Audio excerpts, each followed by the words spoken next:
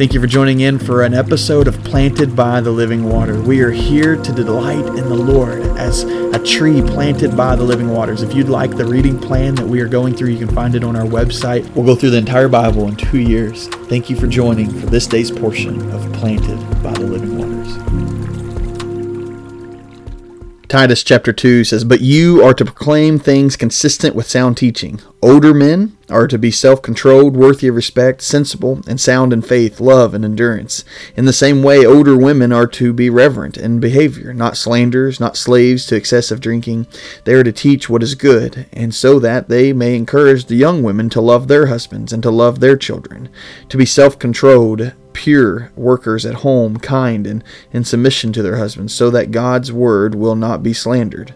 In the same way, encourage the young men to be self-controlled in everything. Make yourself an example of good works with integrity and dignity in your teaching.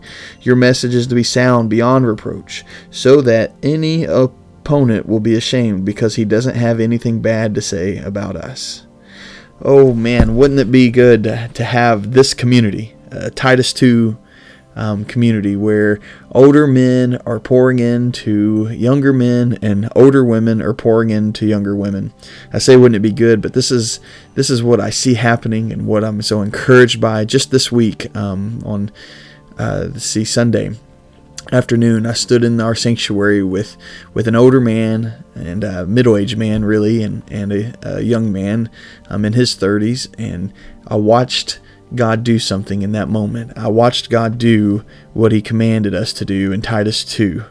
When an older man is to encourage a young man to be self-controlled in everything, make yourself an example of good works, integrity, and dignity in your teaching, that it would be sound teaching, that the older man would be self-controlled and worthy of respect and sensible and sound in faith, love, and endurance. What a blessing to see the reality of this command come true right before my eyes as I stood in our sanctuary.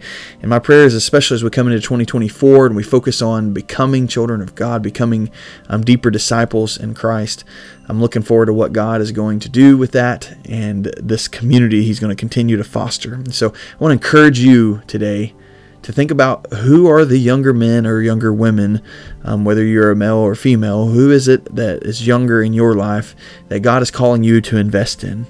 But before you can invest, what character is he calling you into of self-control and worthy of respect, sensible, sound in faith and love and endurance, or as a woman, one who loves their husband and self-controlled and a worker and submissive and kind?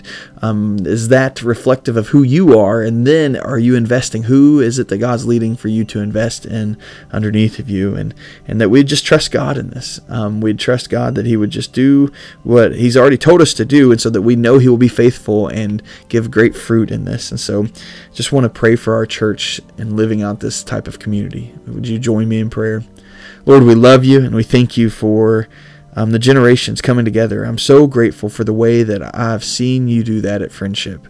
Bringing together every generation for the sake of your gospel, for the sake of passing down faithful teaching, sound teaching that's consistent with your word, passing down character that is consistent with your word. And so, Lord, help us be men and women of God, and help us train up younger men and women of God. We love you, Lord. In the name of Christ we pray.